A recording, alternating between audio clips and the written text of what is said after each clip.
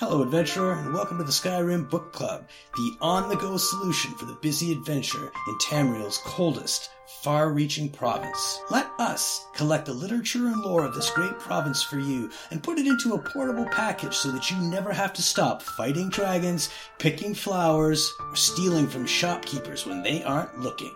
With an ever-increasing archive, SkyrimBookClub.ca has got the story for you. Until next time, enjoy the book.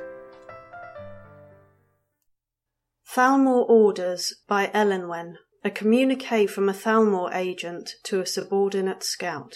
Agent Sanyon, in response to your report dated 22nd Morningstar 401, your request for an expeditionary force is hereby denied. Sanyon, this is the 7th report you have filed this month, and not one of your leads, not one, has turned up so much as a shred of evidence that a Talos shrine exists in the Lake Ilinalta region. No prisoners, no documents, nothing. Our forces are stretched thin enough as it is, and I have better missions, better agents to assign them to. If you feel so sure of your informant, investigate this yourself. Come back with proof or not at all. By my hand and seal, Elenwen.